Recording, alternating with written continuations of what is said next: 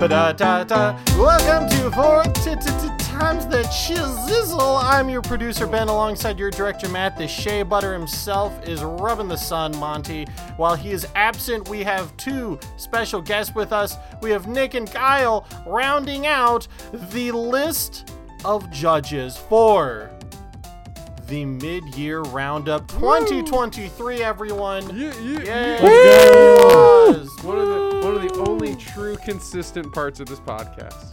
That's right. And as we are on the dawn of a new era of turning a new leaf, I'd like to take it over first to Matt, our stalwart. What's up, bud? What you been up to? What's grooving to you? Actually, something really interesting happened, and this is very infrequent for me. I found a video game that I really, really liked, to the point where I 100%ed it and played the whole thing in one day.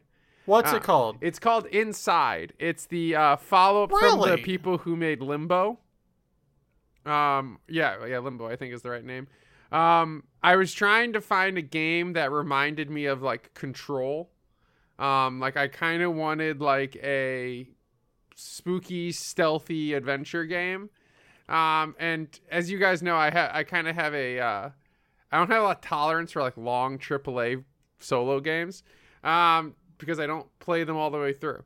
But I found Playdead Entertainment who made Limbo.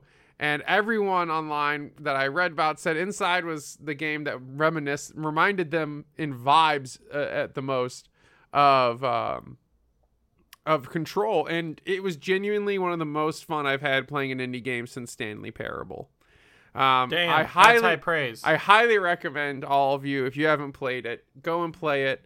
It's a 2D platformer puzzle game that has some like really unique and immersive artwork, and there's no like overt storytelling outside of just the character's journey through the environment. There's no like dialogue, but it's so beautifully done. And if you liked Control, the building and the facility you move throughout the game has the same vibe as the facility from that game. And just this really innovative way of controlling minions that reminded me of playing Overlord again. Highly recommend Inside. I also did my homework for Monty. Well, we're going to have to talk about that next week. Oh! I hope you watch Blood for Dracula. Matt, you are bringing your expertise to this mid-year musical roundup. Yeah. As we all know, you are the Sultan of Sounds. And wow. At the end of 2022's year-end review, you had one of the highest composite scores for your selection of music. I fucked myself. If I hadn't put Zovi on that list, I would have won. Hey, I was a Zovi apologist alongside you. Yeah, you weren't as apologetic as every... I will say, though, Matt, someone who wasn't is one of our guests today. He also has quite solid musical taste. It is Kyle. Yeah, Kyle. What's up? Where have you been the last 6 months, buddy? I've been here. You just haven't invited me back, goddammit. So, life update for Kyle. So, popped my knee about a month ago. It's about 90% better. So, can't argue about that. Finished up our D&D campaign with Nick yesterday. And we're about to start a new one in a couple weeks. And at the end of the week, I'm going to go to the land of Scotch and Claymores for a wedding. That is beautiful. By the way, remind me to mention something about D&D when we are off mic. Ooh. Oh my. I need help trying to get out of a D&D game that's like terrible. Ooh. I mean, just like I gotta figure out how to like get out of this campaign. You say you don't have time to play anymore and you leave. Yep. I need to reprioritize my schedule and I can't play, unfortunately. Dude, okay. Anyway. And of course, this mid-year roundup would not be complete or even possible without my counterpart, my other half, my opposite, the yin to my yang. Whereas I had the worst musical taste, of 2022, this man was the king of the ring, of the microphone, of the scene. Ladies and that gentlemen. one really fell fucking apart there, by the way. that was a real quick downward spiral into Taz is tired on AEW Dark. Ladies and gentlemen. Where's Monty with the soundboard? Ba-da-doo. He is the tongue twirler himself. Oh. Oh no! Please welcome. That's what all his girlfriends call him. Please welcome Nick, everyone. Thanks for having Yay. me. Thanks for I'm having bowing me back. to you. God, I mean, Welcome I felt back. real good at the beginning of that intro, but yeesh, I don't know, man. You have a new Well, achievement I am for the this king year's. of shit for the year 2022. So you sort of take what you can get, you know. I truly. have poor taste. Well, Ben, empirically, mathematically. And as the individual with poor taste, and as goes along with our mid-year roundup this year, you were delivered 15 albums. One from me, one from Kyle, one from Nick. Well, okay, 5 from each. Wow, that fell apart as well. Oof. We should start this whole thing over. Like, Yeah, goddamn. okay, that's fair. But okay, but as usual with our mid-year roundup, Nick, Kyle, and I actually listen to music throughout the year. And now we all ebb and flow, and then eventually one of the three of us starts badgering the other people about this podcast and about this episode, which is the best motivation of the year, to really dive into some good music. So between myself, Nick, and Kyle, we each provided our top 5 albums of the year, or close to our top 5 albums of the year, and made one big playlist. Then, as the honor of the king of shit, we take that list and we give it to Ben, and we ask him to put it in his order. This is also our way of forcing Ben to listen to music. It's a great endeavor, just like I can force Ben to watch movies and read books now. That's right. And I will tell you, Matt, I did put this in an order, but I might have kind of pulled the producer card here. Whoa. How? I figured that since Nick is the tastemaker of 2022, I felt like we should go off of his ranking for the mid-year roundup. So But I've that's asked weird, Nick, because that just puts all his albums at the front. You're That's why you, goddamn as right. the impartial pile of shit. his list. Now, I will provide my rankings, but I feel like this is the cross we must bear. No, I don't. Not in any discredit to you, Nick, at all. You got good opinions this year, so far. This feels wrong. Let me put it this way, Matt. This feels wrong. If I'm the one who places these in order, Yeah. all of Nick's albums will just be at the back instead. Well, that's your problem. So it's not spreading it out any more than it has to. We'll see about that.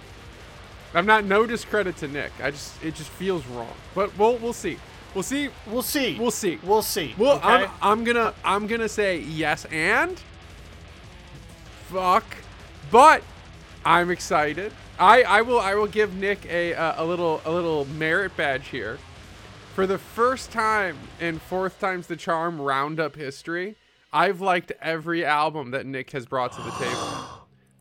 Wow. And that's why it's a good thing that Nick is leading. Now, before we get started, everyone, follow us on our socials. Matt has that. He'll say it.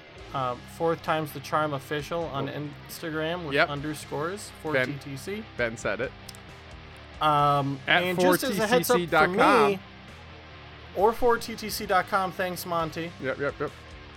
Next week we will have Monty's albums listed out when he is back, so we can discuss with him.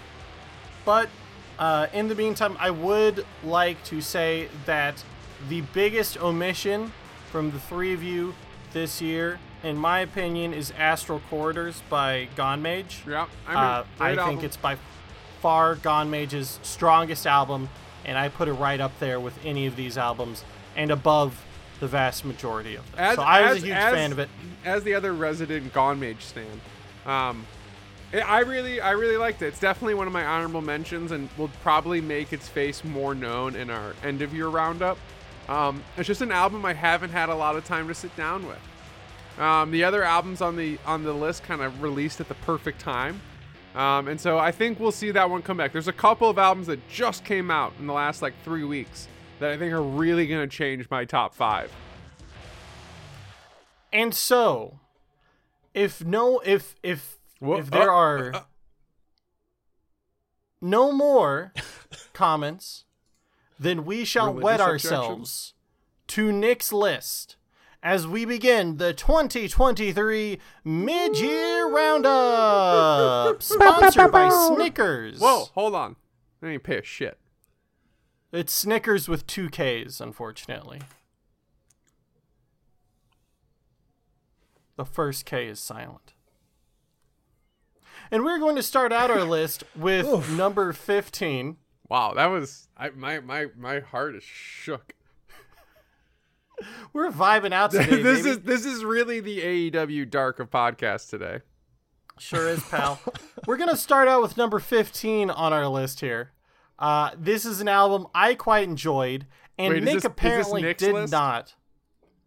Because number 15 from Nick's list of the mid-year roundup albums 2023, the worst of the best in his opinion is Bonginator with the album The Intergalactic Gore Bong of Death Pot. Hell yeah. Nick, talk to me. Or actually, no, Nick. Whoa! Who Kyle's chose album. Bonginator? Whoever chose Bonginator, tell us about Bonginator. Kyle. We're starting this off positive. Kyle, illuminate us on Okay. Bonginator. All right, so officially, this is not on my top 5. I don't give a shit, Kyle. What? Yeah, so I will give you my reason why. Because it is so dumb, and I love it. But anyways, so Bonginator, they are a Boston-based band. They're only about 2 years in being a band. And as you can tell within their name, they like smoking weed, a lot of it. And also singing about poop. 420 pounds of it, by the way. But anyways, no, I deeply enjoy this album. I thought it was relatively diverse, just nice chuggy death metal. Has a nice synthwave interlude in the middle of it just to break up the monotony a little bit, then just goes right back into death metal, and it's just great in my opinion. But there are definitely better albums within the list. But it's also, I personally think there's a few that are also bad.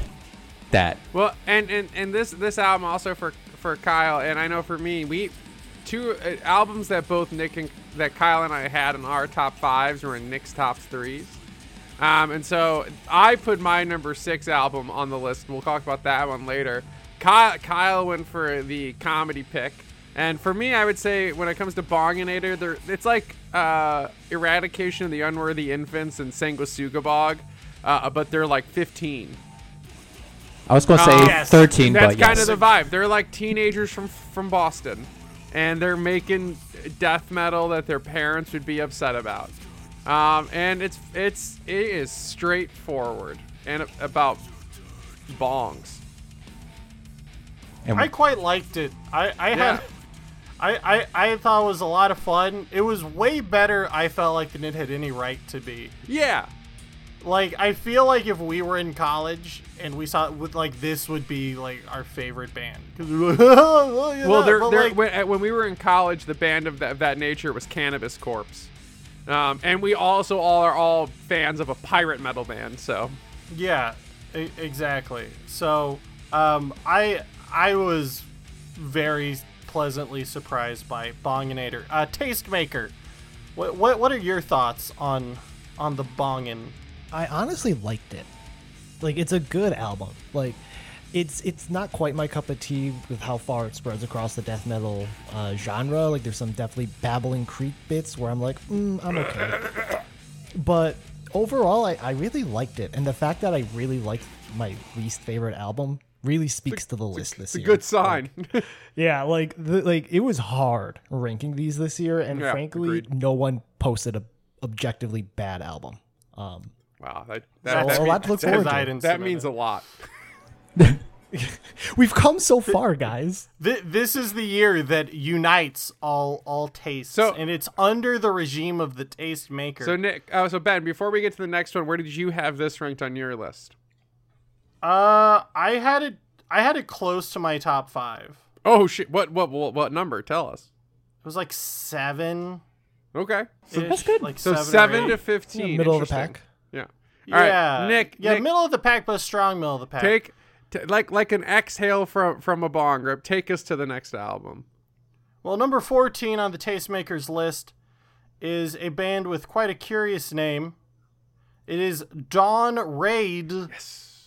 With the album To Know the Light. Whose album was this? This is mine. This is my number 4 album of the year. Dawn Raid are a British melodic black metal band. And they are well known for being parts of like the red/anarchist black metal scene. Insofar as that they're singing about like anti-fascism, like class struggle, anarchism, and revolution. This album, while portraying a very like kind of beautiful, almost folky approach to black metal, I think has a very like soft but beautiful kind of like melodic approach to their song titles, including these tremendous bits of like folk-driven chanted vocals and almost like storytelling moments. And I think what really stands about this album and stood out to me when I initially listened to it is actually the lyrical themes, where a lot of black metal can be very political, and a lot of black metal can also be like distinctly anti-political, and you can fall wherever you want on that spectrum.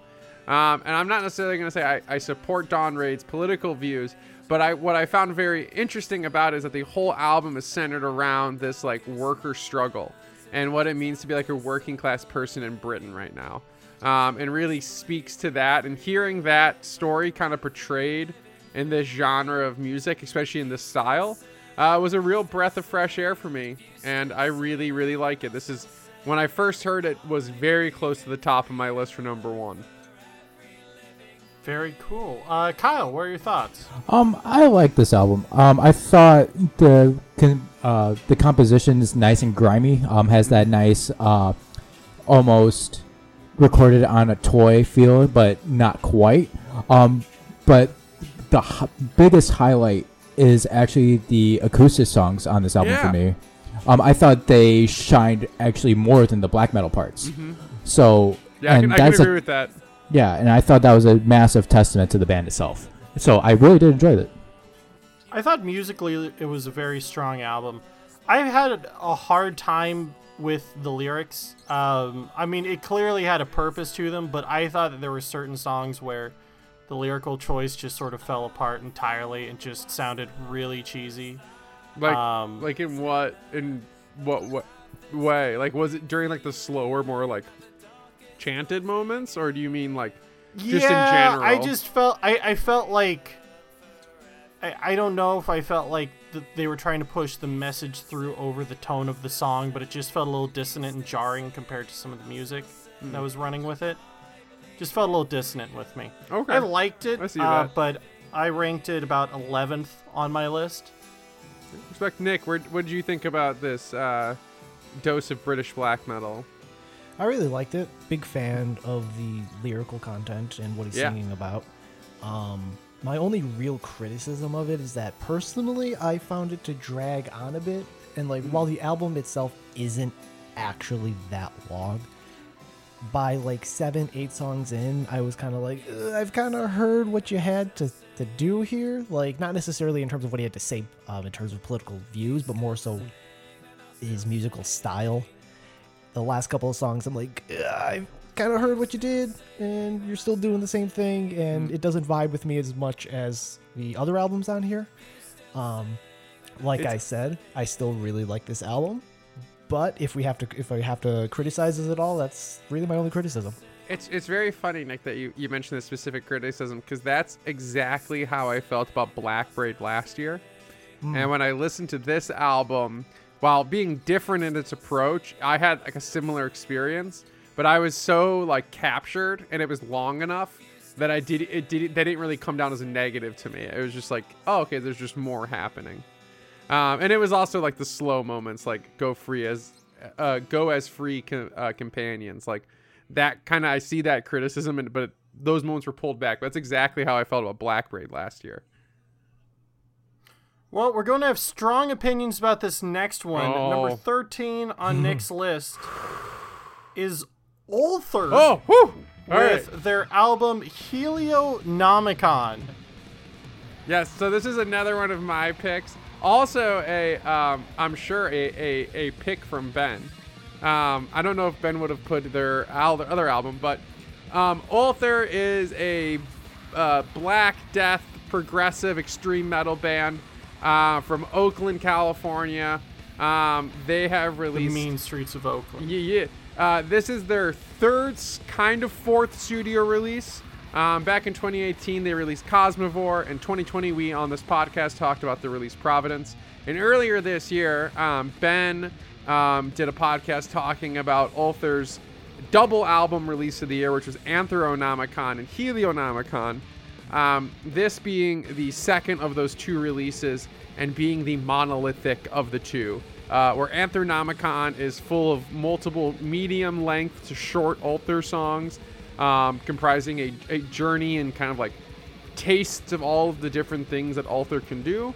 What we see on Helionomicon is the two songwriters and two primary members, Steve and Shelby, being given themselves the time to fully express their musical flair and style, each of them giving themselves a 20-minute track. I think this is a really beautiful slab of like chaotic, progressive, death black metal. To me, Ulthur's kind of always been the version of Blood Incantation that I think other people get out of Blood Incantation. And on this release, I think they really solidified that. And this comes above Anthronomicon just because, and I think Ben put it beautifully in his review of the two albums, where he was listening to Anthronomicon and wishing they would do more. And then on Helionomicon, they do all of that. So really, really happy to have this album come out this year. This is like bordering on my number 6 album of the year to my number 5 album, but really good release nonetheless. Nick, I'm very curious to hear what you thought about it before we get to Kyle. This is a really good album. So, I feel like I'm going to have to say this for all the bottom 5s that I like every single one of these albums. Well, just blanket statement. All the albums this year are good. I agree with you on that too. Yeah, blanket statement. There are bits of it that I don't quite vibe with in the black and death metal genre. It just doesn't. It's not my cup of tea. I don't like my black and death to be this long either. If I'm gonna listen to a 20+ minute song, it's probably has to be a power metal epic about going through space and time, or it needs to be soul crushing doom metal. There's not too much in between for me. Both of these songs I felt like could have been broken up into separate songs, and I probably would have enjoyed it more because it'd be easier to come back to. You should listen to Anthronomicon. I probably should. And that was the other thing kind of keeping this album a little lower ranked, is that I felt like I couldn't easily come back to it, that each of these songs felt like a commitment to listen to. Kind of like the Bell Witch problem. Yeah, 100%. Which is why Bell Witch will never be in my top 10, even though I think they objectively make amazing music. Yeah, likewise. What do you think, Kyle? So I have similar opinions to Nick, but I can go a little bit more in depth. I thought the album was great. The chaotic organization of the album is great. The second song could literally be broken up into 5 separate songs. And I also had a bit of an issue with the mixing. Matt did explain to me why that was, and it makes sense. But I thought the vocals were really drowned out and were lost in the mix. So it's like it was really hard to grasp everything that I wanted to out of the album. And Ben, how did you feel about Ulthur? Where did you have it ranked on your list? This was my number 2 of the 15 albums. I thought this was a beautiful album. I feel like it's one of the most... I think it's probably, at least to me, the most atmospheric of the year. I feel like there's so many small details they sprinkle in. I mean, it is like there are as many layers to this music as there are ridges on a Ruffles potato chip. Beautiful analogy. And yeah, Look at the album artwork. That's the texture of that chip. yeah. Also, best album mean, artwork of the year. Just throwing it out there. Anthronomicon really didn't do much for me, which probably means Nick will love it. Yeah, Nick will probably. But Nick will love Kyle will probably also prefer Anthronomicon, which But, is amazing Helio- for a band to do twice Yeah. in 1 year. To do it the same fucking time. Yeah. Helionomicon for me is like a Hellraiser movie or From Beyond or Dagon, Yeah. but as an album. And Yeah. it's just so fully immersive to like put your headphones on and close your eyes and just feel like you are being thrown through like this Lovecraftian hellscape. It's a really transformative album to me. My top two, I feel like, are just so far ahead. Not because the other albums are bad, but just because I really like them that much. Yeah, I will say, despite this one being, I think, like my number 6 of the year, I think this is the single best songwriting of the year when it comes to like the pure technicality. Because I explained this to Kyle, is that the two primary members were having like some health issues while recording this, and like lockdown and all that jazz. And so the album was largely recorded from 2 different studios across the country, like one in Virginia and one in California. And they were just like sending themselves each other. And I think one of their members was basically dying while recording the album too. So it's a real interesting like context that leads to it, but you still find this like genuinely incredibly chaotic music that is so well written and so well constructed that it makes complete sense. It really is like the Stuart Gordon of like progressive progressive extreme metal, or almost like Gaspar Noé, where it seems like crazy shit's just happening, but it all leads to something. And before we Very move on, much so. big shout out, go listen to Cosmivore, their 2018 release. It's a bit more grindy, but it's really fucking cool. I tell you something else that's really fucking cool. The next album on our list, number 12 for the first half of the year, while Matt's apparently passing a kidney stone, it is Majesties with the album Vast Reaches Unclaimed. Kyle. All right, give me 1 second. I'm pulling them up. What? All right, so Majesties is a Have them all pulled up. Tabs.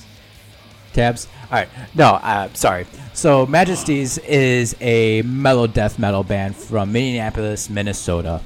They only have one release, and this is the first one. But technically, they are a black metal band as well. So this album is actually recorded in a black metal style for like not being like as crisp as most mellow death bands want their sound to be. So it's a little bit more grimy, which I absolutely enjoy. And they made the album itself for people that generally do not like mellow death, because all the glitz and glam and all that bullshit. And it's just very forward, straight to the point. Not a lot of frills, but it's just like solid riffing all the way through. And to your point, Kyle, the members of this band make up the live band for the Boston, Massachusetts area melodic black metal band of great renown over the last couple of years amongst the underground, Obsequia, or however the fuck you say it. So they all are members of one of the most popular and well-regarded melodic black metal bands, in addition to being in this mellow death project. This is another great piece of mellow death. I had 2 mellow death albums I really liked this year. One of them is basically black metal, but they call themselves death, so depends on who you're talking to. But this was the second one. Really solid, really straightforward, good, kind of beautifully and well-produced melodic death metal. It does no harm. There's nothing about this album that's going to make you be like, oh, why the fuck do they do that? Everything they do is just really consistent, and they got some sexy riffs on it. Like, Our Gracious Captors is just fucking riff central. Mwah. Yeah, I had a very similar experience too, Matt. I thought it was very good. No like particular song really stood out to me. I had it like right in the middle of the list. I have Monty's albums in here, so I don't have an exact number. I thought it was nice and heavy. I really liked the vocals, but there wasn't one song where I was like, oh, this is the song, you know? Yeah. And I think that's kind of the point of the album too. It's not just to, focus on one like song. It's more of like an expansion of the album, not overshadowing each other and each individual song. Sure. But what of the Tastemaker? Yo, this album's a bop, dude. Yeah. Good time. Yeah, like, I mean, I love me some Melodeath. It's a great fucking time. Honestly, the reason that this ranked lower is because of the griminess of it. I do like my pristine Melodeath, which should not be surprising based on my power metal and heavy metal tastes. We'll see what the top of the list looks like. Yeah. But I mean, there's portions Just gonna of this... turn off my microphone. Yeah, it's probably for the best. There's portions of this album that's just like straight power metal under the guise of Melodeath. And I'm so here for it, and it's honestly why I like a lot of Melodeath, because it's functionally just really heavy power metal. Matt, why did you message me to say the word obsequiae? Because that's the name of the black metal band that all three of these guys are in. If you want to hear what these guys sound like, but with a bit more epicness and a little bit more power metal aesthetic to them, Nick, go listen to what Ben just said. Oh, added to the list. Obsequiae. At least I think that's how it's pronounced. It's Latin. It's my best get. And it means it's the plural of a word mean oquique, which is like a Catholic funeral. Well, rounding out the back third of our top 15 here, number 11 on the list is my number one of the mid-year roundup, and that is Volg with album 3. This is your number one? I really like this album. I'm more shook that that's your number one than I am that it's Nick's number 11. But Kyle, this is your album. Ben, I love you so much. I love you too, Kyle. Tell me, what about Volg? So Volg, it's Volg. Is it Volg? Yeah, it should be a Volg. It's Volg. It's Dutch for disgust. Fun fact of the day. Yeah, right. They're a black metal band, two-piece. They're both brothers, by the way, from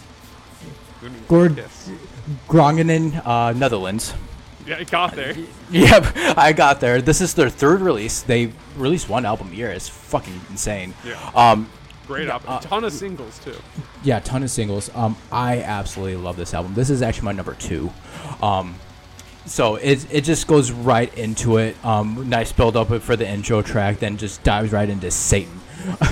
That's for lack of a better term. And it's just like riffs on riffs on riffs. Some solos here and there, nothing crazy. Like not like a Melodeath solo, but they're like black metal solos. And it just goes, and I love it. There's not much I can say about it besides just go listen to it and enjoy it. Not only does it go, but like the depth in each of the songs is amazing. Like I really want to see them do like a straight up Lovecraft album, because this sort of dips its toes into it. It feels like the opposite end of like a Gone Mage, right? Like they're in the same space but sort of doing things flip. Gone Mage is very like techno black metal-y, right?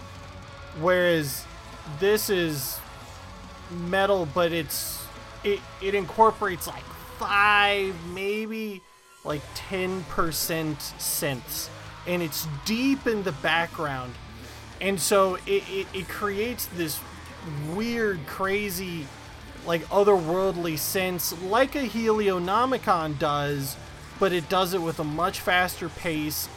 It's consistently varied throughout. It constantly keeps you on your toes as it's changing around.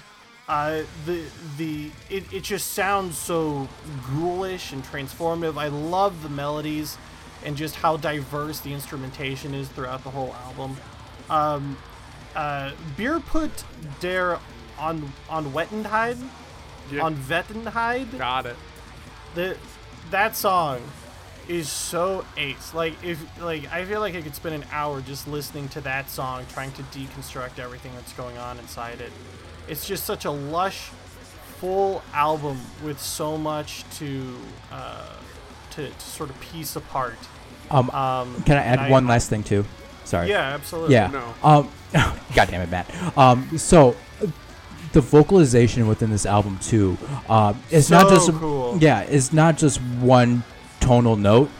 There's a lot of inflection and a lot of emotion within the vocals too. Like you can listen to the pain and anguish within the vocals, and that's so hard to convey. It's just absolutely beautiful in my opinion. Yeah. This album really just like grabbed me by the testicles, and it just yanked me throughout. So. Well, much like Walg's logo, I think they were just really straightforward. Very similar to Majesty's. The reason this album isn't higher on my list or more present, I think, is because it just kind of does its thing, and it does it really well. But those kind of lush complexities and kind of like depth you got out of it, Ben and Kyle, for me were just kind of like, oh man, they pulled it off. If that makes sense. Like, it didn't feel... Felt a little soulless? Not necessarily soulless, but like there wasn't as much variety in its play. Like the places that it tried to go didn't feel refreshing to me. And again, to Nick's point too, this is still a fantastic album. Like Bier doen Onwenheid, is a great fucking song. Like I really liked Zinnenlied or whatever the hell ever say it. But for me, there just wasn't as much freshness. There wasn't anything that like made me really excited. Both to the album's credit and against it, it sounds like one big, well-written composition where they kind of had this like image in mind the whole time they were writing and recording. But it didn't go to that level, or to the, I guess maybe to the flavor that would have pushed it higher for me. But still fantastic, great musicians. What about the tastemaker? You have final say. Yeah, I share a lot of the same opinions as Matt on this one. I will say my numbers 8, 9, 10, and 11 are more or less interchangeable. Because they all kind of... But they're interchangeable. And yeah, like it's really straightforward, good black metal, and they kind of dip their toes in and around the genre a bit, and they do everything really well. But there's nothing about this album that I'm like, wow, this is fucking different. This is like super unique and like really drawing my attention to it. It's just really coming to that good later. Black metal. Well, maybe my lack of experience worked to their benefit, but I say, good job, Wog. I think agrees. really it is, and this has happened with Kyle and I. It's a matter of flavor. Like Kyle and I both love epic, soundscapey, melodic black metal with like a good synth or a piano and some like great riffing with cool vocals. Like, I mean, I think we all kind of like that, but I know Kyle and I really vibe on that one. But I was just happy to have an album with synths that didn't beat you over the head with it. I feel like there's so many albums. Holy shit. Second best album artwork of the year on this one. Of at least the list. But yeah, I think it's a matter of flavor for this one between Nick and I and you and Kyle. Fair enough. And I know what Nick's 10th favorite flavor for the first half of 2023 is. It is Leipa? Leipa? Lipa? L-E-I-P-A? I've been saying Lipa. Lipa. We'll go with Lipa. Apologies if that's probably wrong. With the album Rue. Kyle, tell us about Lipa. So this is the same guy from Cannon Fever. Yeah, noise. Yep. He's from Bamberg, Bavaria, Germany. Instead of, this is one of his 4 projects? 3. It's Cannon Fever or Cannon Fever, Lipa, and Non als Dus. Yeah, Non als Dus. Yeah, Non als Dus. They all released albums this year. Well, they all released at least something this year because Lipa had a full album. Non als Dus had a full album. and Cannon Fiber released a live album. Oh, I didn't. I saw their video for Cannon Fever. They released one on YouTube. I thought Known as Deuce was last year. I didn't care for that album as much. He released the album last year and this year. I need to check out the album this year because the one last year was just very straightforward and just did its thing. It's black metal. Yep. Lipa, another black metal band, but is a lot more depressed. Rue was German for regret. So this album, it's like Known as Deuce and Cannon Fever mixed together, but black metal, and that's what I love about it. I really just love Cannon Fever, if you haven't noticed. It hits this heartstrings really well, even though it's all in German again. But like you can hear the emotion within the vocals. The black metal parts are great. It just chugs, and the arpeggios, just hit hard. It's blast beats everywhere. It's black metal, and it's depressing. I love it. Yeah. That's just me. I think Lipia was also one of the albums that was almost in my top 5. It's right on the border. I like this a lot more than Cannon Pfeiffer. I thought Cannon Fever was cool. This felt really good. This, when it comes to the flavor of black metal, is that like almost like not suicidal depressive black metal, but it has that like shrieky kind of like drawn out. He does Cradle of Filth vocals on the album, which I think is a bold move. But I really fucking like it. It's a really... God, that's a big fucking fly. Where does this fly come from? God, get out of here, I fly. think it has a really good aggressive tone to it amongst all the black metal on this year's list. And it has that... The vocals really carry that kind of sharp, sad tone throughout the whole album. Well, yeah, where'd you have this it's on rare. your list? It's rare that someone can look at something and be like, that was probably a poor call before you even talked about it. You mean I had like, this ranked gold? I had this ranked pretty low, and it's for a pretty bad reason. I thought the music was fine, except the background vocals on the music kept distracting Background me. vocals?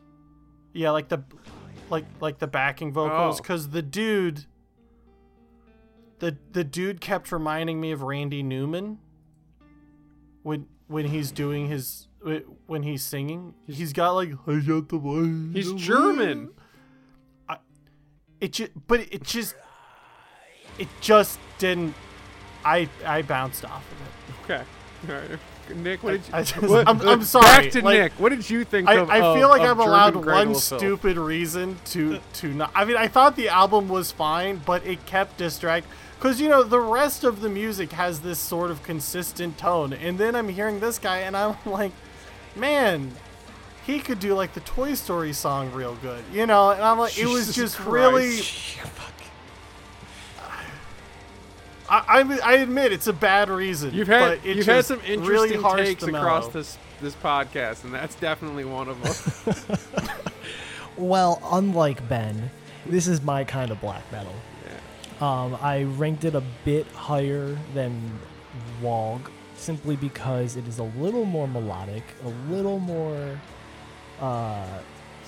It sounds happy, but in reality it's sad.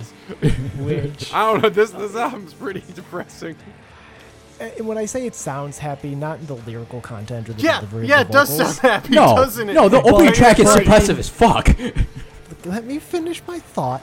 But in the instrumentation itself, the higher pitch of the guitars and everything else lends itself to a little more brevity than some of the heavier wally blast beats that we get in some of the other albums on this list. Which, don't get me wrong, I enjoy, but I enjoy this style of black metal significantly more, and I think the next band we're going to be talking about does it even better. Ooh, I will say before we move on, one of the opening lines to song number 4, Tear, is, "It eats through me, no skin, just bare bones. It feeds on hate, fear intertwined with sorrow." Yeah, now imagine if Randy Newman's singing that. Every movement hurts me. I curse the day, the night. I'm going insane here. Live with me in discord. Every movement hurts me. It sounds cooler in German. All right, Nick. Next Nick, up- save us from this scary Next tape. up, number 9 on our list. This was my number 1, 2, 3 album of the mid-year roundup. It is Ellipsis and Oceans, as in Ooh. gardens, so in tombs. Yeah, so And Oceans is my pick. It was a real kind of contentious battle between some of my other top picks for this one to make it. And Oceans is a sometimes called a symphonic black metal band, sometimes called a melodic death metal band. I view them as just a really good symphonic melodic black metal band. They represent that Finnish sound to black metal, and there's something about Finnish black metal that has always had this kind of epic tone to it. I think it has a flavor of the old kind of like cultural sound that a lot of Finnish music has, and especially the experimentation and kind of breath that Finnish death metal has. This is very like a fast. It's very bold, and I think compare it where, as Nick said, that called Lipier warm. To me, this is like scalding hot black metal. It's not necessarily like grimy, though it has its kind of grime to it, but like kind of like the album art really kind of shows, it's like a dragging up into this high kind of very like intense swelling sound. Definitely. With just incredible soundscape, like the atmospheric like totality of this album. I think is really beautiful, and it's one of the few albums on my list this year that has really just like purely beautiful moments. And what made me listen to the album was the opening track, As in Gardens, So in Tombs, because there's just this kind of beautiful slow melodic guitar that leads into like a quiet piano moment that is just like one of my favorite moments on an album this year. So And Oceans has been around for 10 years. I feel a lot of the same, Matt, that you do about this. The only note I had is I feel like the album peaked sort of in the middle. Okay. And I felt like it kind of, not flatlined, like it was still really good, but I thought the album peaked with Cloudheads and then Wine Water. Sure. I thought okay. those two songs were like maybe the two best songs out of all top 15 albums. I thought they were so fucking good. I loved them. I don't feel like the rest of the album matched that, but it was still great, if that makes sense. See, it's funny because one of my favorite moments on the whole album is the last track, Ambivalent God. Fair enough. But at least for what I was looking for, I thought it was a super great album. Kyle, opinions. So first off, when Matt told me he was going to put this on his top 5, he told me it was a doom metal band. Yeah, I fucked that up. Yeah, That was a fuck up. yep. So I was going there into is a it. Doom album that I was gonna put on this list. I wasn't gonna mention it, but I'm not sad with the album I picked. No, so when the symphonic black metal hit, I was like, oh, okay, fuck you, Matt. This is great. Yeah, I didn't put At the Halter of the Horn Gods on here to be nice. Yeah, no, this album's great. These guys have been doing this for almost 30 years, and you can tell it's just great black metal through and through. The symphonic bits are fantastic. Great riffs, great solos. It's a all-around good time. The vocals crisp for 30 years of badgering that voice. Yeah. It's actually quite shocking, but it's all around very good. I do recommend. Nick, what did All you right, think and the of tastemaker himself, And what's the Oceans? final say? It's funny. We've been kind of talking about melody and symphonic styles a lot these last couple bands, and I'm looking at my list and I realized that as the list continues to go up, the more melodic it becomes. Ooh. But with that being said, I love warm music in cold fucking genres, and that's Yeah. what this album is. And I think it's perfectly exemplified by the beginning of, please don't attack me, Lick It Tornengenum Caught. Yeah, perfect. 10 out of 10. Where it's just these really boppy warm synths and then black metal, and I'm like, let's go. It's having a good time. It is, and I love having a good time in genres about just death and sadness and Satan and misery, and like you want to dance to it. Yeah, I think all in my opinion, all of my top 5 are danceable albums, including Ulthar. Yeah. But this is not the most danceable. I will also agree. No, I agree. But I wonder if the number 8 album of the mid-year you also feel will be danceable. It is Suotana with the album, please pardon my pronunciation, Aunas 1, Ounas 1. What album? Did no one choose this album? That's one of Monty's. Is it? What? Say the name of the album again? Tuna? Suotana? Oh, you said the name so bad I didn't know what you meant. I was like, I've never fucking heard of that band. Yeah. Oh, so yeah, this is my album. Oh boy. Okay. Leaving that in. This is Sautana, which is the combination of the word Sau, which means swamp, and Satanana, which means Satan. So they're Swamp Satan. That's a stretch. Okay. My second favorite thing about the band. Hey, that's what they fucking said their name comes from, all right?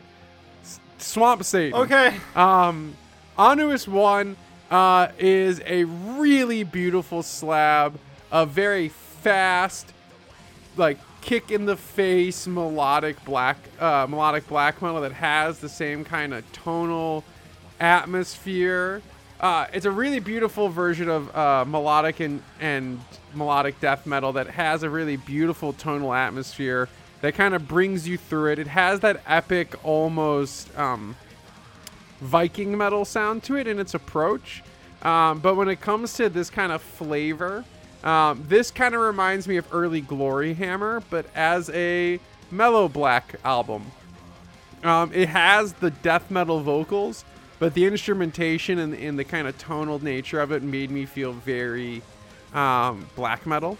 And I had a really good time with this. It's another album about like being cold and dead. And they have an amazing band photo of the lead singer casting a magic orb while they all hold sticks. Which, if that doesn't set the tone for how cool this album is, I don't know what else will. And best piano of the year.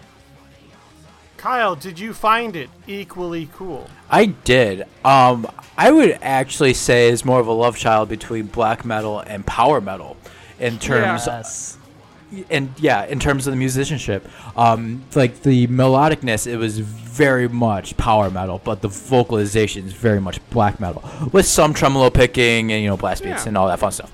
But anyways, no, like most of the riffs were very much in line with the power metal, along with some of the epicness of the feel of the whole album itself, which I thoroughly enjoyed. It was a great blend between the two genres, in my opinion. I think if you take the song "The Ancients" and you listen to the intro before the vocals start, it very well could be a power metal song. The guitar tone's a little grimier, but like it sounds like a really like American power metal, even though they're Finnish. Sorry, Ben, but this album is literally angry heavy power metal. Like, it's what it is. It's literally what it is. Like everything you guys have said, I completely agree with. This album is so much fun. When it comes to like melodic death or melodic black, wherever the hell you want to place this album, this is what I'm here for. This is what I come to the mellow extreme genres for. I love this album. If you're looking for like a literal good time in death metal or black metal, this is where it's at. And I think my favorite song on the album is probably Through the Mammoth Valley. Because Yeah. it's just Oh. fun. It's so much fun. And it's only 4 minutes, but it feels longer because of the kind of like, to me, the epic presentation and the amount of keys. This isn't a band that just used their keyboardist. Their fucking keyboardist is an important forward-facing member of the project. Yeah, I love the keyboard work in this. I like the individual solos that there were. It was a little too power metal-y for my liking. no. Shocking. You're gonna love the Nick's top 3. But you know, that's the least of my problems this album. But I enjoyed it. Yeah, good fucking Yeah. time. One This is- that I did enjoy. I will say real quick for a moment. This is like currently my number 2 album of the year. It's the best time you can have with traditional black metal. Well, one that I enjoyed a bit more, and is number 7. We've reached the halfway point on Nick's list. Yowza. It is Curtain Wall Ah! with the album Siege Obsessed. Well, all right, this is the greatest album released of the year. Nothing else can touch this album whatsoever. Why'd you spell curtain walled wrong, Kyle? It's curtain wall. You know how it's spelled. This is another project from Abysmal Spectre, the genius mastermind behind Grimestone Records, and incredible bands such as Bloody Keep, Forgotten Wind, Les Shaw, Mousen, the legendary Old Nick, and a whole host of other releases. I don't think you can have as much fun as this man did. Abysmal Spectre is, in my opinion, the greatest gift black metal has had in the last 5 years, especially for American black metal that stands directly opposed to NSBM and hate and is trying to kind of, to me, move beyond what black metal elitists would like people doing with this genre of music. This is barely a black metal album, and that's the best fucking part, because it's just like 15th century folk music, but performed by a demon. And boy, does that make me have a good fucking time. It also has some of the most delicious vocals on it that are delivered by guest musician Elvia. Elvia, who also plays the amazing dulcimer. If you look up Elvia dulcimer, she plays the dulcimer. She doesn't play it on this album, but all the moments where she sings, to me, are my favorite moments of music this year. This has my entire top 5 songs of the year. This is a great fucking album, and this is the best album to dance to. No fucking question. Curtain Wall, baby. Yeah, this is my number 4 Damn right. of the year. You had to listen to this Early, a few months ago. Yeah, we listened to it And right I when listened it to came it, out. And I was like, this is good, you know. And then the second time around I listened to it, I was like, oh, this is good. You know, this to me is like the Orange Cassidy of black metal. Yeah. Where like it works because even though it's really stupid, it's perfectly done. Like It's perfect. It's perfect. And what I think really puts it over the instrumentation is great, right? Like full props to there. But I think what really puts it over the top is the vocals. Yeah. Because the main vocals are so overly throaty and mean and angry, but excellent. And at the same time, then you have Elvia's vocals, which are just beautiful. Stunning. And professional. And like, I really think it's Elvia that makes the album 100%. what it is. It would be a great album without her vocals. Without her, this wouldn't have captured me the same way. Yeah, it's because that through all of the quirky but well-constructed chaos, you have this beautiful professional singing throughout, which you're like, okay, well, it can't be that gimmicky, you know, if we have this going on over here. It's just a wonderful a skewing of expectations. I had a lot of fun with this. Yeah, I mean, there's moments of the album that directly quote Monty Python and the Holy Grail. I don't know how you get better than that. Kyle, can we get better than that? Tell us. What do you think about the album? So I am the outlier. Shut the fuck up. I am the outlier in this one. Okay, the lyrics You haven't are been more great. wrong than since you hated women on this podcast. Shut the fuck up. That's So a reference. I- Kyle doesn't hate women. So I agree. The lyrics are great. That is the saving grace for this album for me. Everything else, musicianship. It sounds like a mediocre polka band played by a bunch of played by a bunch of 10-year-olds. My whole top 10 this year Wow. is going to be exclusively ska because of you. The vocals. It sounds like a dehydrated frog getting throat fucked. That's the point, Kyle. His name is Abysmal Spectre. How else is he supposed to sound? Like a specter, not. He was not singing in that helmet. No, like he's supposed to sound like a specter, not a dehydrated frog that's getting throat That's fucked. how they all fucking You don't sound, hang out Kyle, with and that's enough how a good specters. one sounds. It's supposed to sound like a dehydrated frog. That's getting throat fucked. Yeah. Yeah. I What else is he disagree. supposed to sound like? You Guttural- want him to sound like fucking my Sir God. David Attenborough? God damn it! God damn it!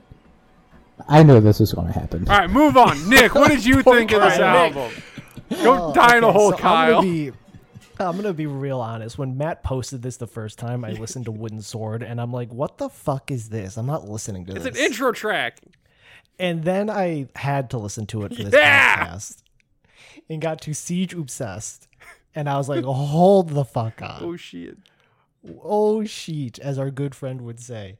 And I was fucking in. And I apologize for cursing so much, but this album deserves it because it shouldn't be as fun and as good as it is. The dichotomy between the lead vocalist and Elvia is just insane, and it works perfectly. It somehow just wraps the whole nonsense up into this nice little package and keeps it contained and listenable. And it's just, as Ben said, it shouldn't be as good as it is with Yeah. being as freaking ridiculous as it is at the same time. I understand where Kyle's coming from. He's wrong, but I understand. Fuck you. No, I'm where right. he's coming I'm from. right. Kyle just hates originality. It's not original. It sounds I'm like a shocked bunch of that 10-year-olds playing goddamn instruments. Kyle, I'm shut shocked that up. I don't have the hot take on this episode. Yeah. Like, that really surprises me. You're Kyle. You know what you sound like right now? You sound like a black metal elitist on Facebook.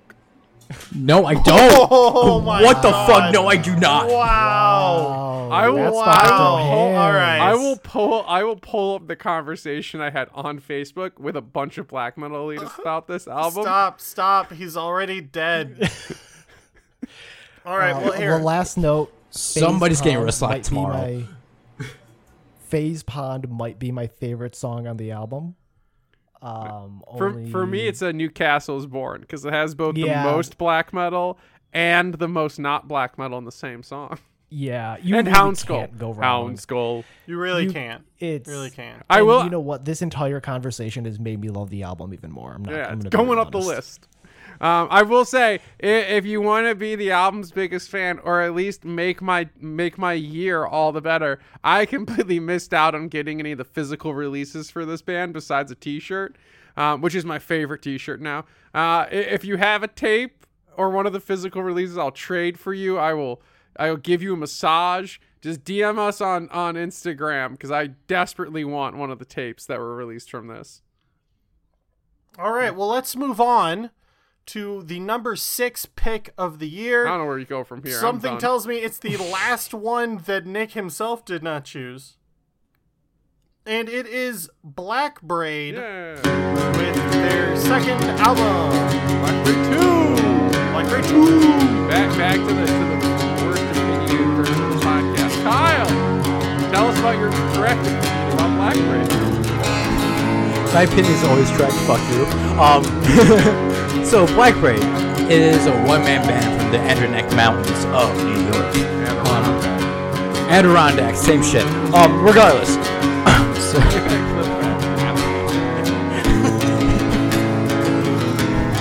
regardless. So this album is a expansion off the first album by far. the soundscape definitely expands. He implements more experimentation within the songs, which helps it completely. It's also not 6 songs, which is great. So yeah, it's a full album. And with the acoustic songs within the album, the first 2 actually are a lead up into the songs that are next, which I think is a great highlight point, while putting in those traditional Native American instrumentation within those songs.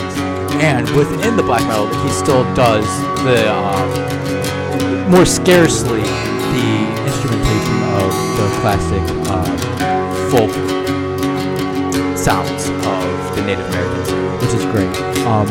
The vocalizations crisp, and if you're able to see them live, go for it. I got a t-shirt, signed vinyl by them. It is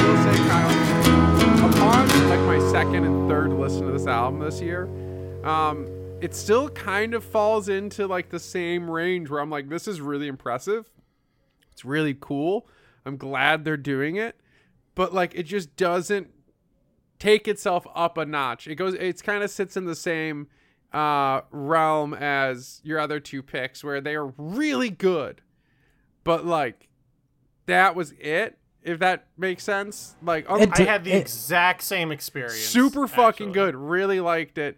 I'm glad there was a more of it, and I definitely think it's better than Black Braid 1. But yeah, Ben, what did you think? You took the exact words out of my mouth. The note I wrote was, I feel like I should like this more than I do. Yeah, I agree. And I really liked it. It was like right at my top 5. Mm-hmm. So I liked it a lot, but I came away from it and I was like, I really liked it, but it has everything that I love. So why did I only really like it, if that makes sense? Yeah, songs I don't know. And I like had the Moss-Covered Bones on the Altar of the Moon, like, could have been enough. Yeah, like, I thought A Fine Day to Die was the best song on the album. It's a cover, by the way. Really? Yeah. Oh, well, it was a really that good explains cover. that. I didn't know that. I didn't know. But I thought that it was just like Black Braid 1. I really liked the album, but I kept feeling like I should like it more than I do. I don't know what's going on there. Nick, any thoughts to add? Your guys' exact criticism is why it did not make my top 5. This is on my like yearly contenders playlist, and I've listened to this album a ton of times. I had a lot of similar thoughts about Black Braid 1, where I'm like, this is really good. I want more of this. A full album, please, and then also a little more of the Native American influences. Mm-hmm. He added more in length and also influences in this album, but I still want more, you know.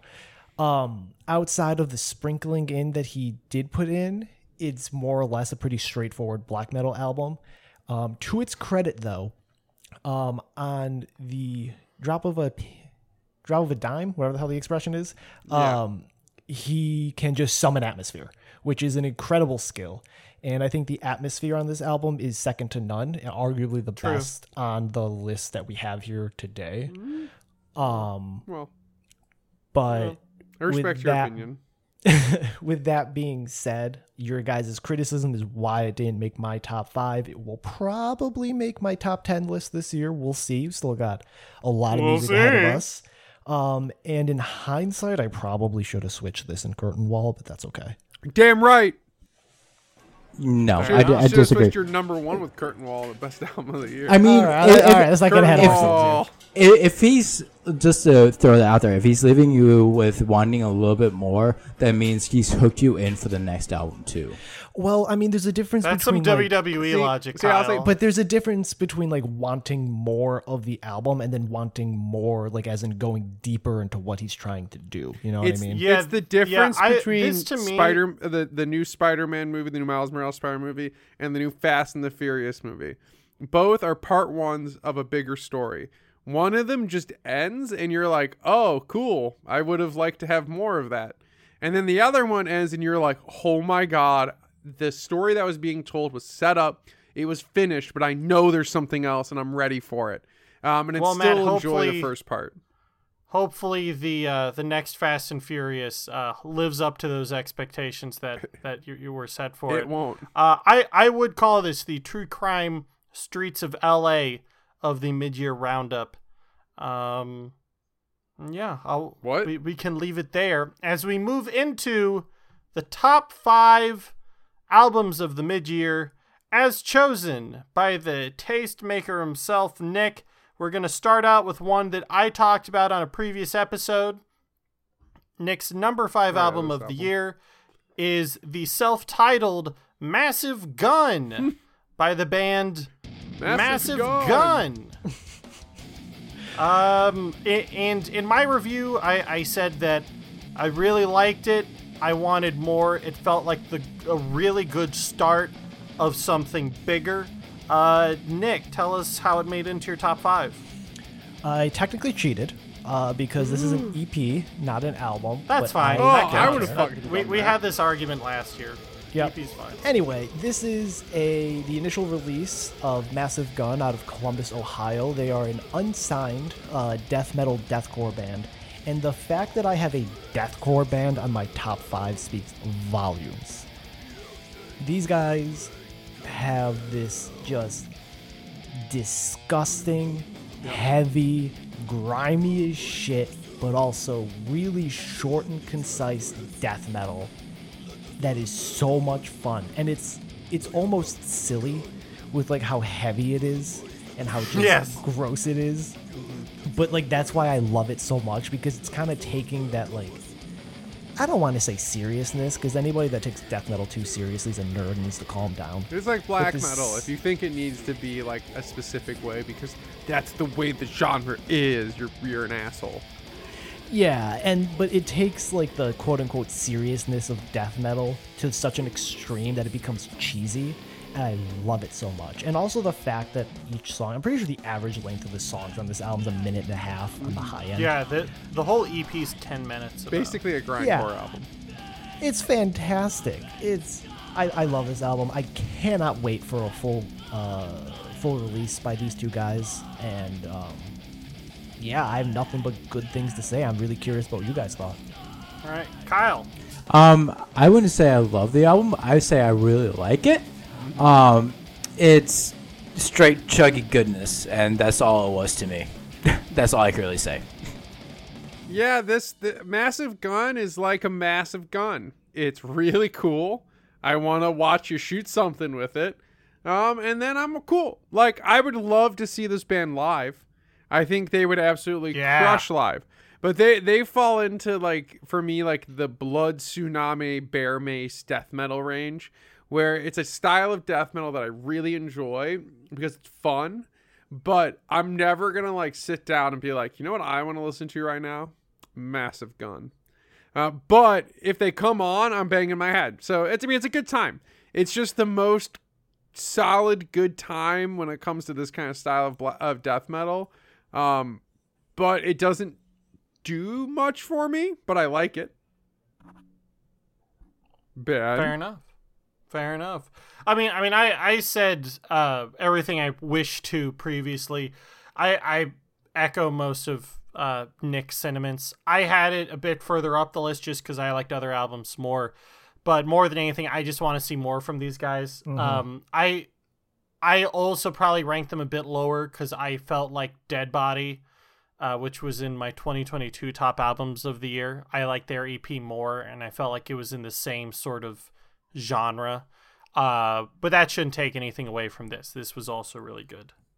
Let's keep it going to number 4, and And I would just like to say, as we get to these top 4 albums, I'd like to recuse myself. Yeah, Ben, you can Really? leave Starting now. at number 4?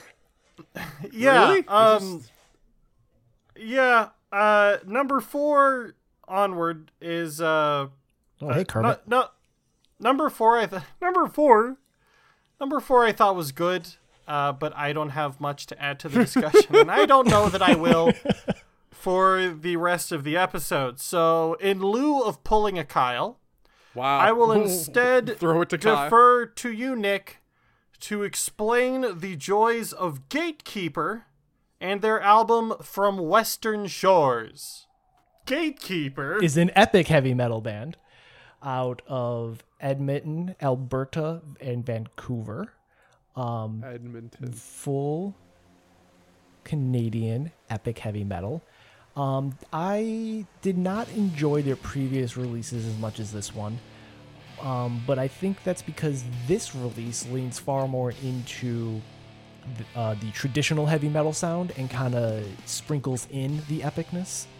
I don't typically like epic heavy metal, so this was quite the surprise for me.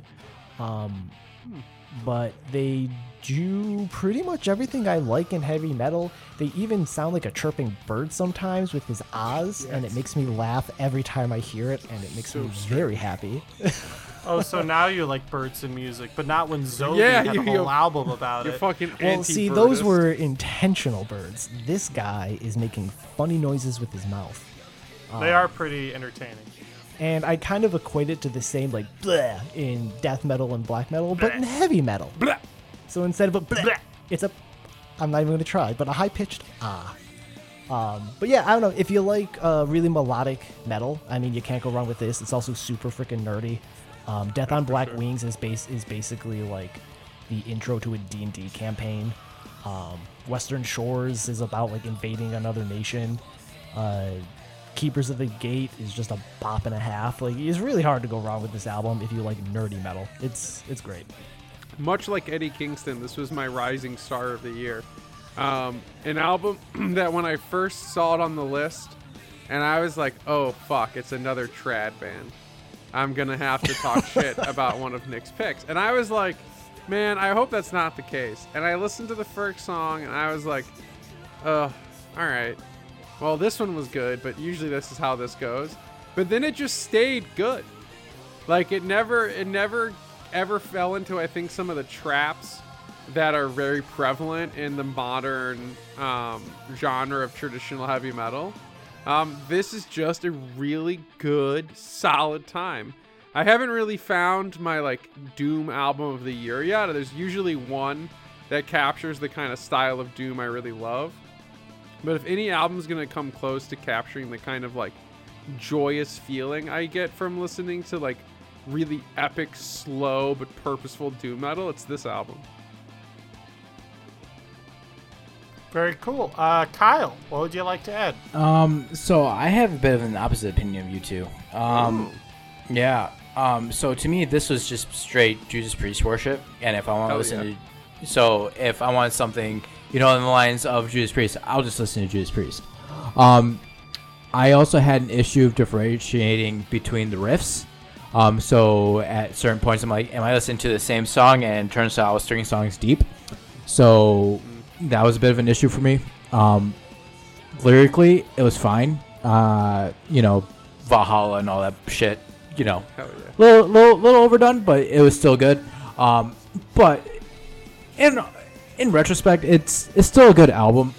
It's just not my cup of tea, if that makes sense. It's not your flavor. Yeah. I actually had a lot of the same notes as Kyle did. I had the exact thing where I checked. I was like, how long is this song? And I was like, oh wow, we're like halfway through all of a sudden. Huh. I didn't mind it. Well, that's surprising. Nick, I'm with you on this one.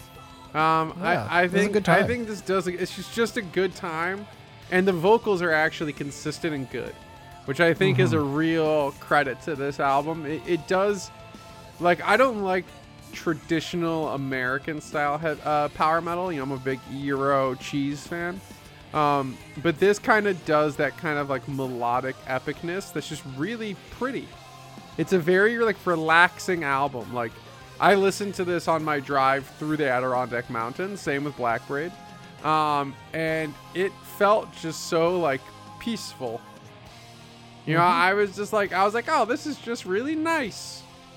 You know, it's not really asking me to do anything or, you know, like think too hard, but it's doing everything it's doing so well that I think it's a great spot to have on your list. And what's next, Nick?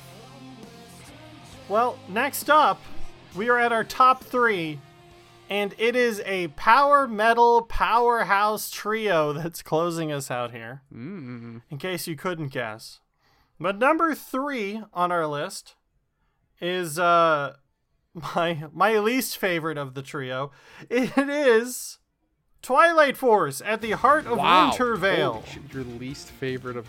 Wow. That is so... Out of your 3 power metal albums, it was my least favorite of the 3. You ranked the other 2 albums higher too. You know, so don't blame me. My but top Nick's wrong. 3 change on any given day. I'm gonna be real honest. All 3 of these albums we're gonna talk about are fantastic, but Twilight Force is a symphonic power metal band who has dubbed themselves as adventure metal. Yep. They are Swedish, which makes me love them even a little more, because they are European power metal, just like all the power metal bands we'll be talking about. Actually, no, my number 1 is not European, I'm pretty sure. But with that being said, this is their 4th release at the heart of Winter Veil. And I would say this is also their best written album by a wide margin. Their previous albums I personally found a little hard to kind of keep track of the story as it was going along. They tend to bounce around a bunch. This one, from beginning to end, you can tell it's about the last Crystal Bearer, as the name of the last song is. And kind of going through his journey, and then obviously other things happening in the world of Twilight Force as well. But if you love, like, I guess chimey might be the word I want to use. Galloping, really fun, jovial power metal, this is your band.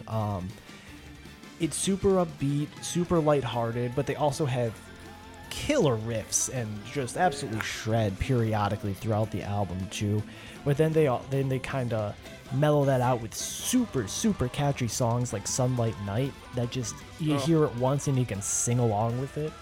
I think that's always besides Glory Hammer, Twilight Force, amongst all of the big modern members of the power metal scene, do have that moment where you feel like this triumphant joy singing along and engaging with the music. For me, I had very similar opinions to Nick. There are 3 great power metal albums this year. They're Twilight Force, Glory Hammer, and Ascension. We're going to talk about the other ones in Nick's order. But for me, this was the one. This is the one that had the most beauty.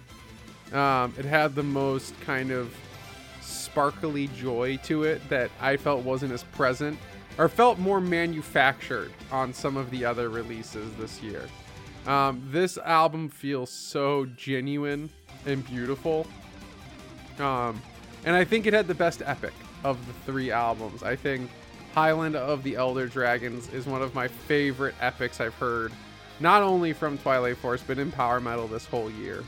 Kyle.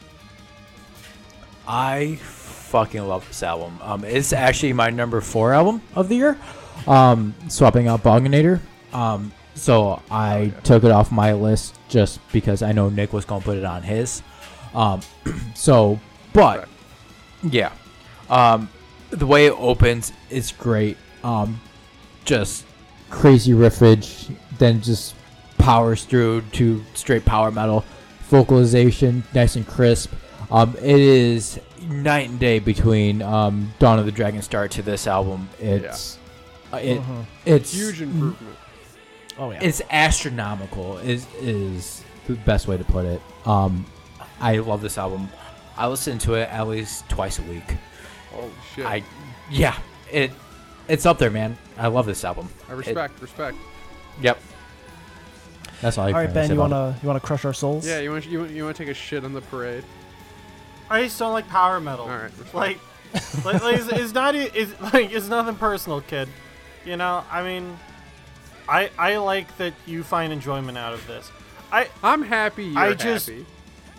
Yeah, I just bounce off the lyrics. I just hate the triumphant tone. I just find it silly, and it just doesn't resonate with me. It doesn't make it bad. Like, clearly, it's on me that I don't recognize it, since all of you guys are uniformly like, this is great. I thought that for as far as power metal sounds, it sounds good, I guess. I'm glad of all the albums released that are on this list today, the one album you called silly was the triumphant power metal album, and not the cartoonishly joyful medieval folk album. 'Cause, like, power metal to me feels like a Saturday morning cartoon. Yeah. And I just don't You watch wrestling with I mean, that. it's also kind of the point, Ben, that is feels like a Saturday night morning right, cartoon. Exactly. I know. So, like, Like, it's it's doing He-Man its job well. as music. It's just not. It's just not my bag. And I tell you what else isn't my bag. Although, out of the 3 top power metal albums here, this was my favorite because I thought it felt a little more foreboding.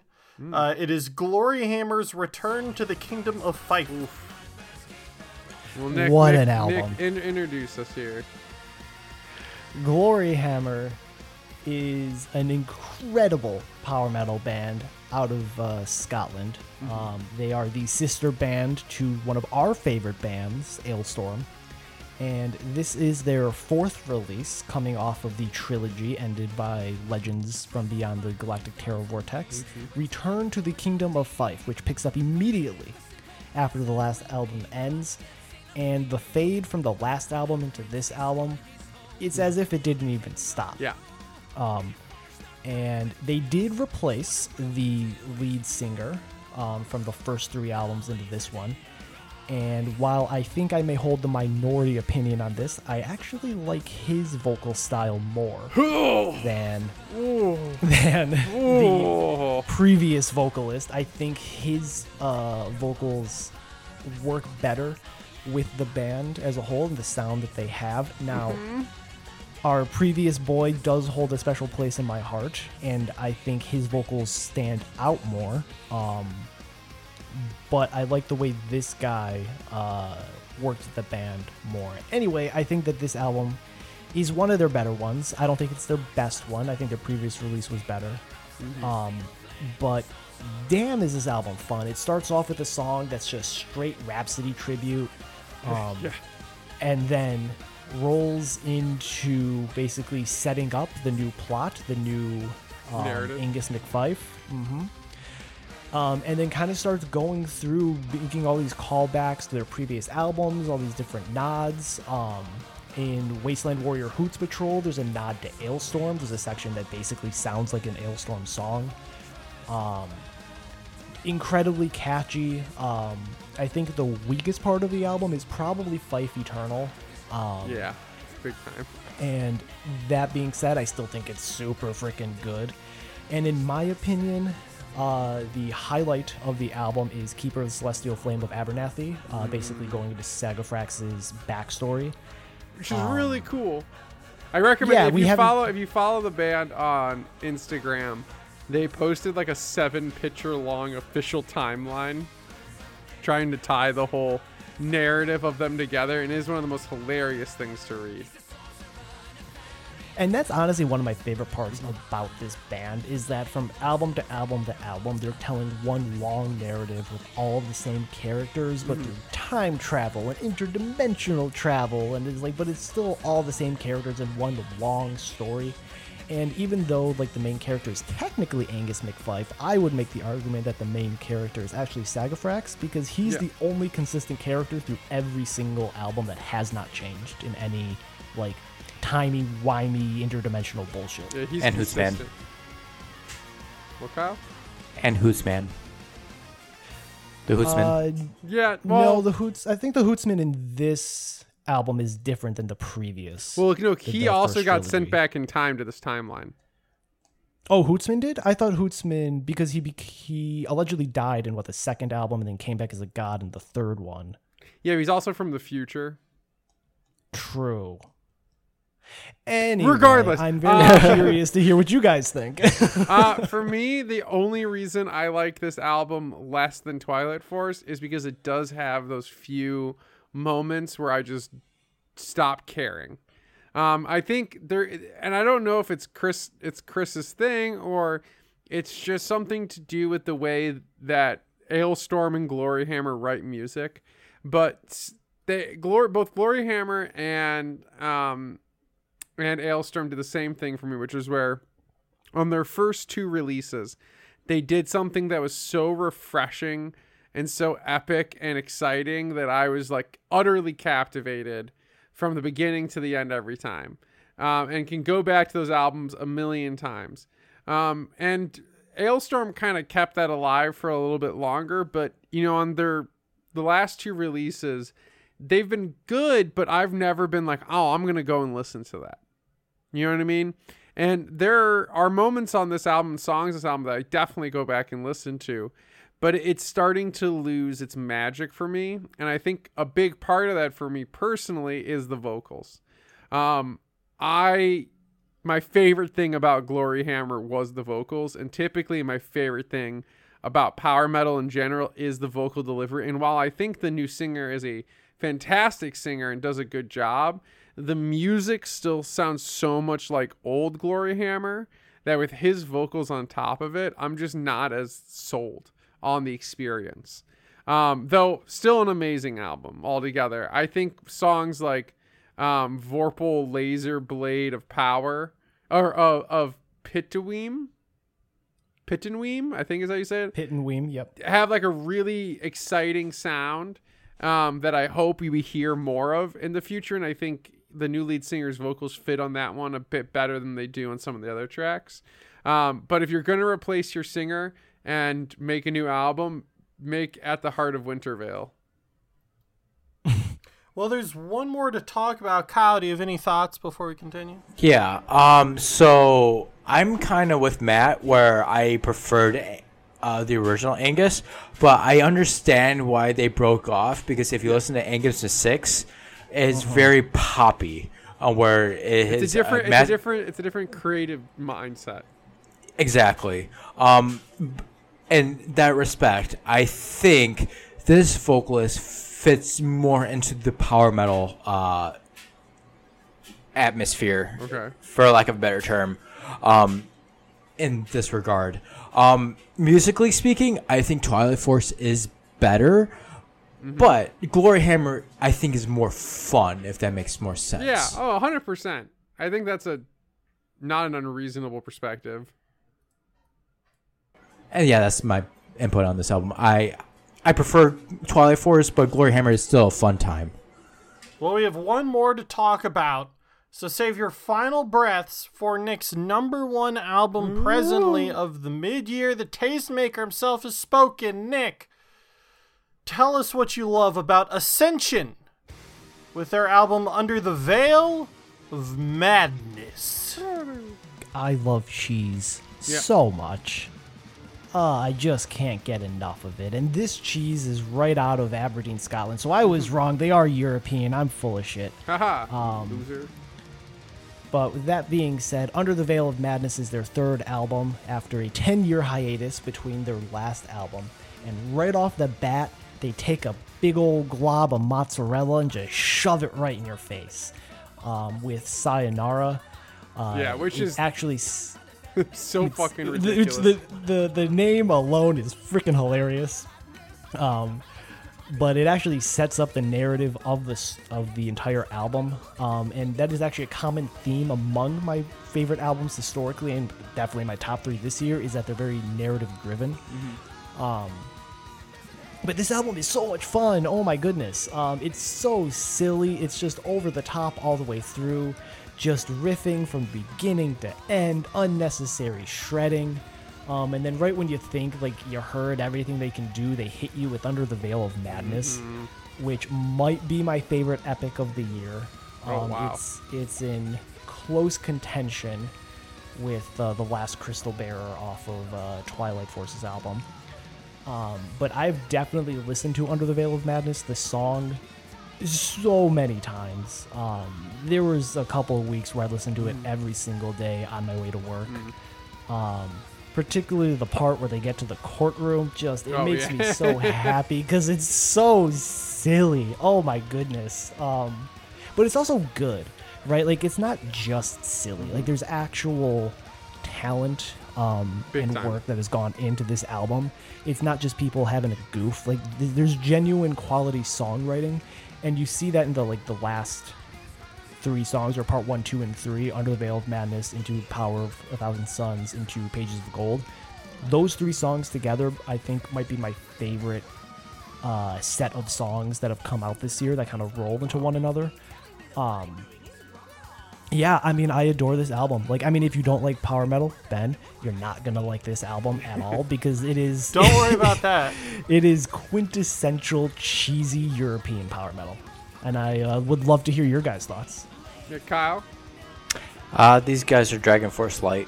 I mean, is it a compliment? Is it an insult? You decide. Yeah, I'm gonna leave it ambiguous. They really do like flopping their dick out on the table and be like, "Look what I can do." Yeah. Yeah, that's the best way to that is the best way to put it. I mean, the album's fine. I don't really have much to say. The riffage is good. They have great guitar work, great drums. Lyrically, fine. Vocals, power metal. It's Dragon's Force Light. Yeah. So I'll come to Nick's aid here. For me, when I'm ranking the 3 best power albums of the year, it goes Twilight Force, and then by a fucking single hair, Ascension comes right below them. I mentioned earlier that I think Ulthar has some of the best songwriting on this entire playlist. I think Ascension is in that same discussion. Just for their pure compositional joy, they're just masturbating for the entire album, but in a non-annoying way. It's 55 and a half minutes of, I think, just pure joy and fun. And for someone whose album of the year last year, Power Paladin, was based on the fact that it was a joyous release of good time, that's what's happening here. This feels like a group of musicians who love not Twilight Force, but Dragon Force, and very epic, riff-driven, guitar-driven heavy metal, and wanted to just do everything that they could to show off to you. The only thing that pulls this album down for me is that I think it gets a little samey, but that sameness is really, really cool.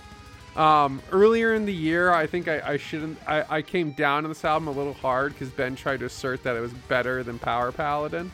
And now we don't need to get into that argument again, nor about its place next to Fellowship. But what I think Ascension does is just show off what just pure talent can do. I think they look like a group of musicians who are really proud of how good they are at playing their music, their instruments.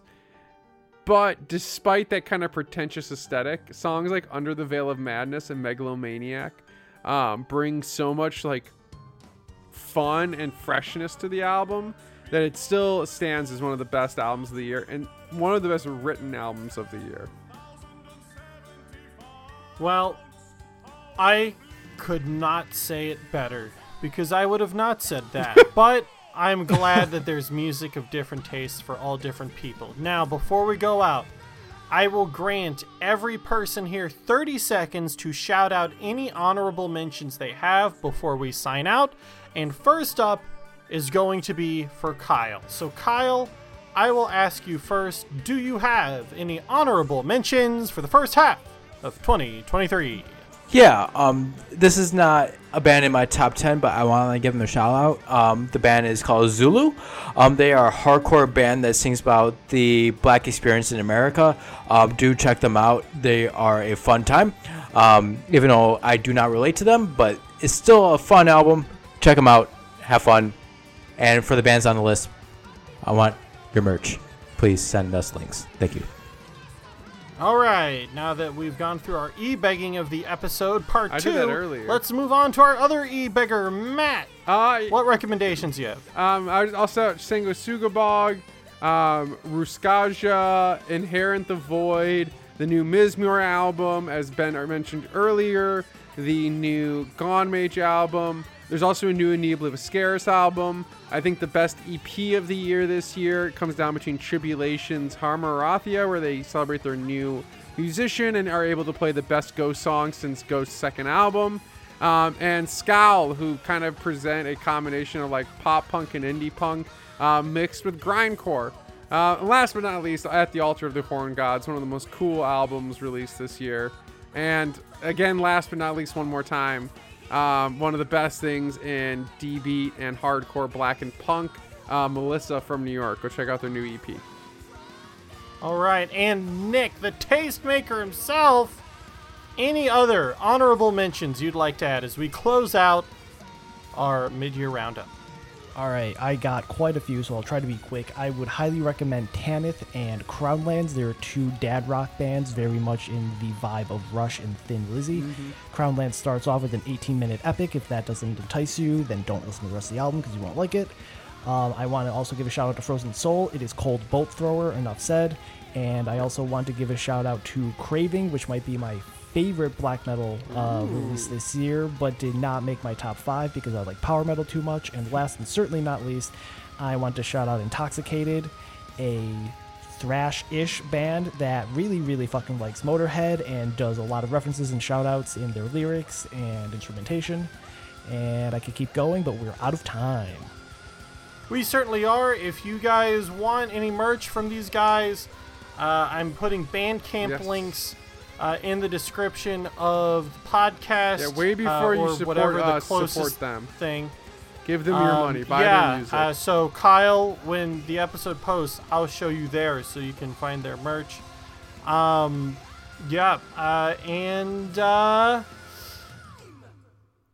talk to y'all later. Support the underground. It's weird because Monty's not here. Follow us on Instagram. Follow Kyle on Instagram if you really want to. Herman9842. Yes, Nick doesn't use social media, so if you want to follow him, too bad. Overall, just have a good time, support the underground, and keep listening to good music. And let me tell you guys, sometimes if you really don't like power metal, you really need more than the fourth time to be the charm. Good night and good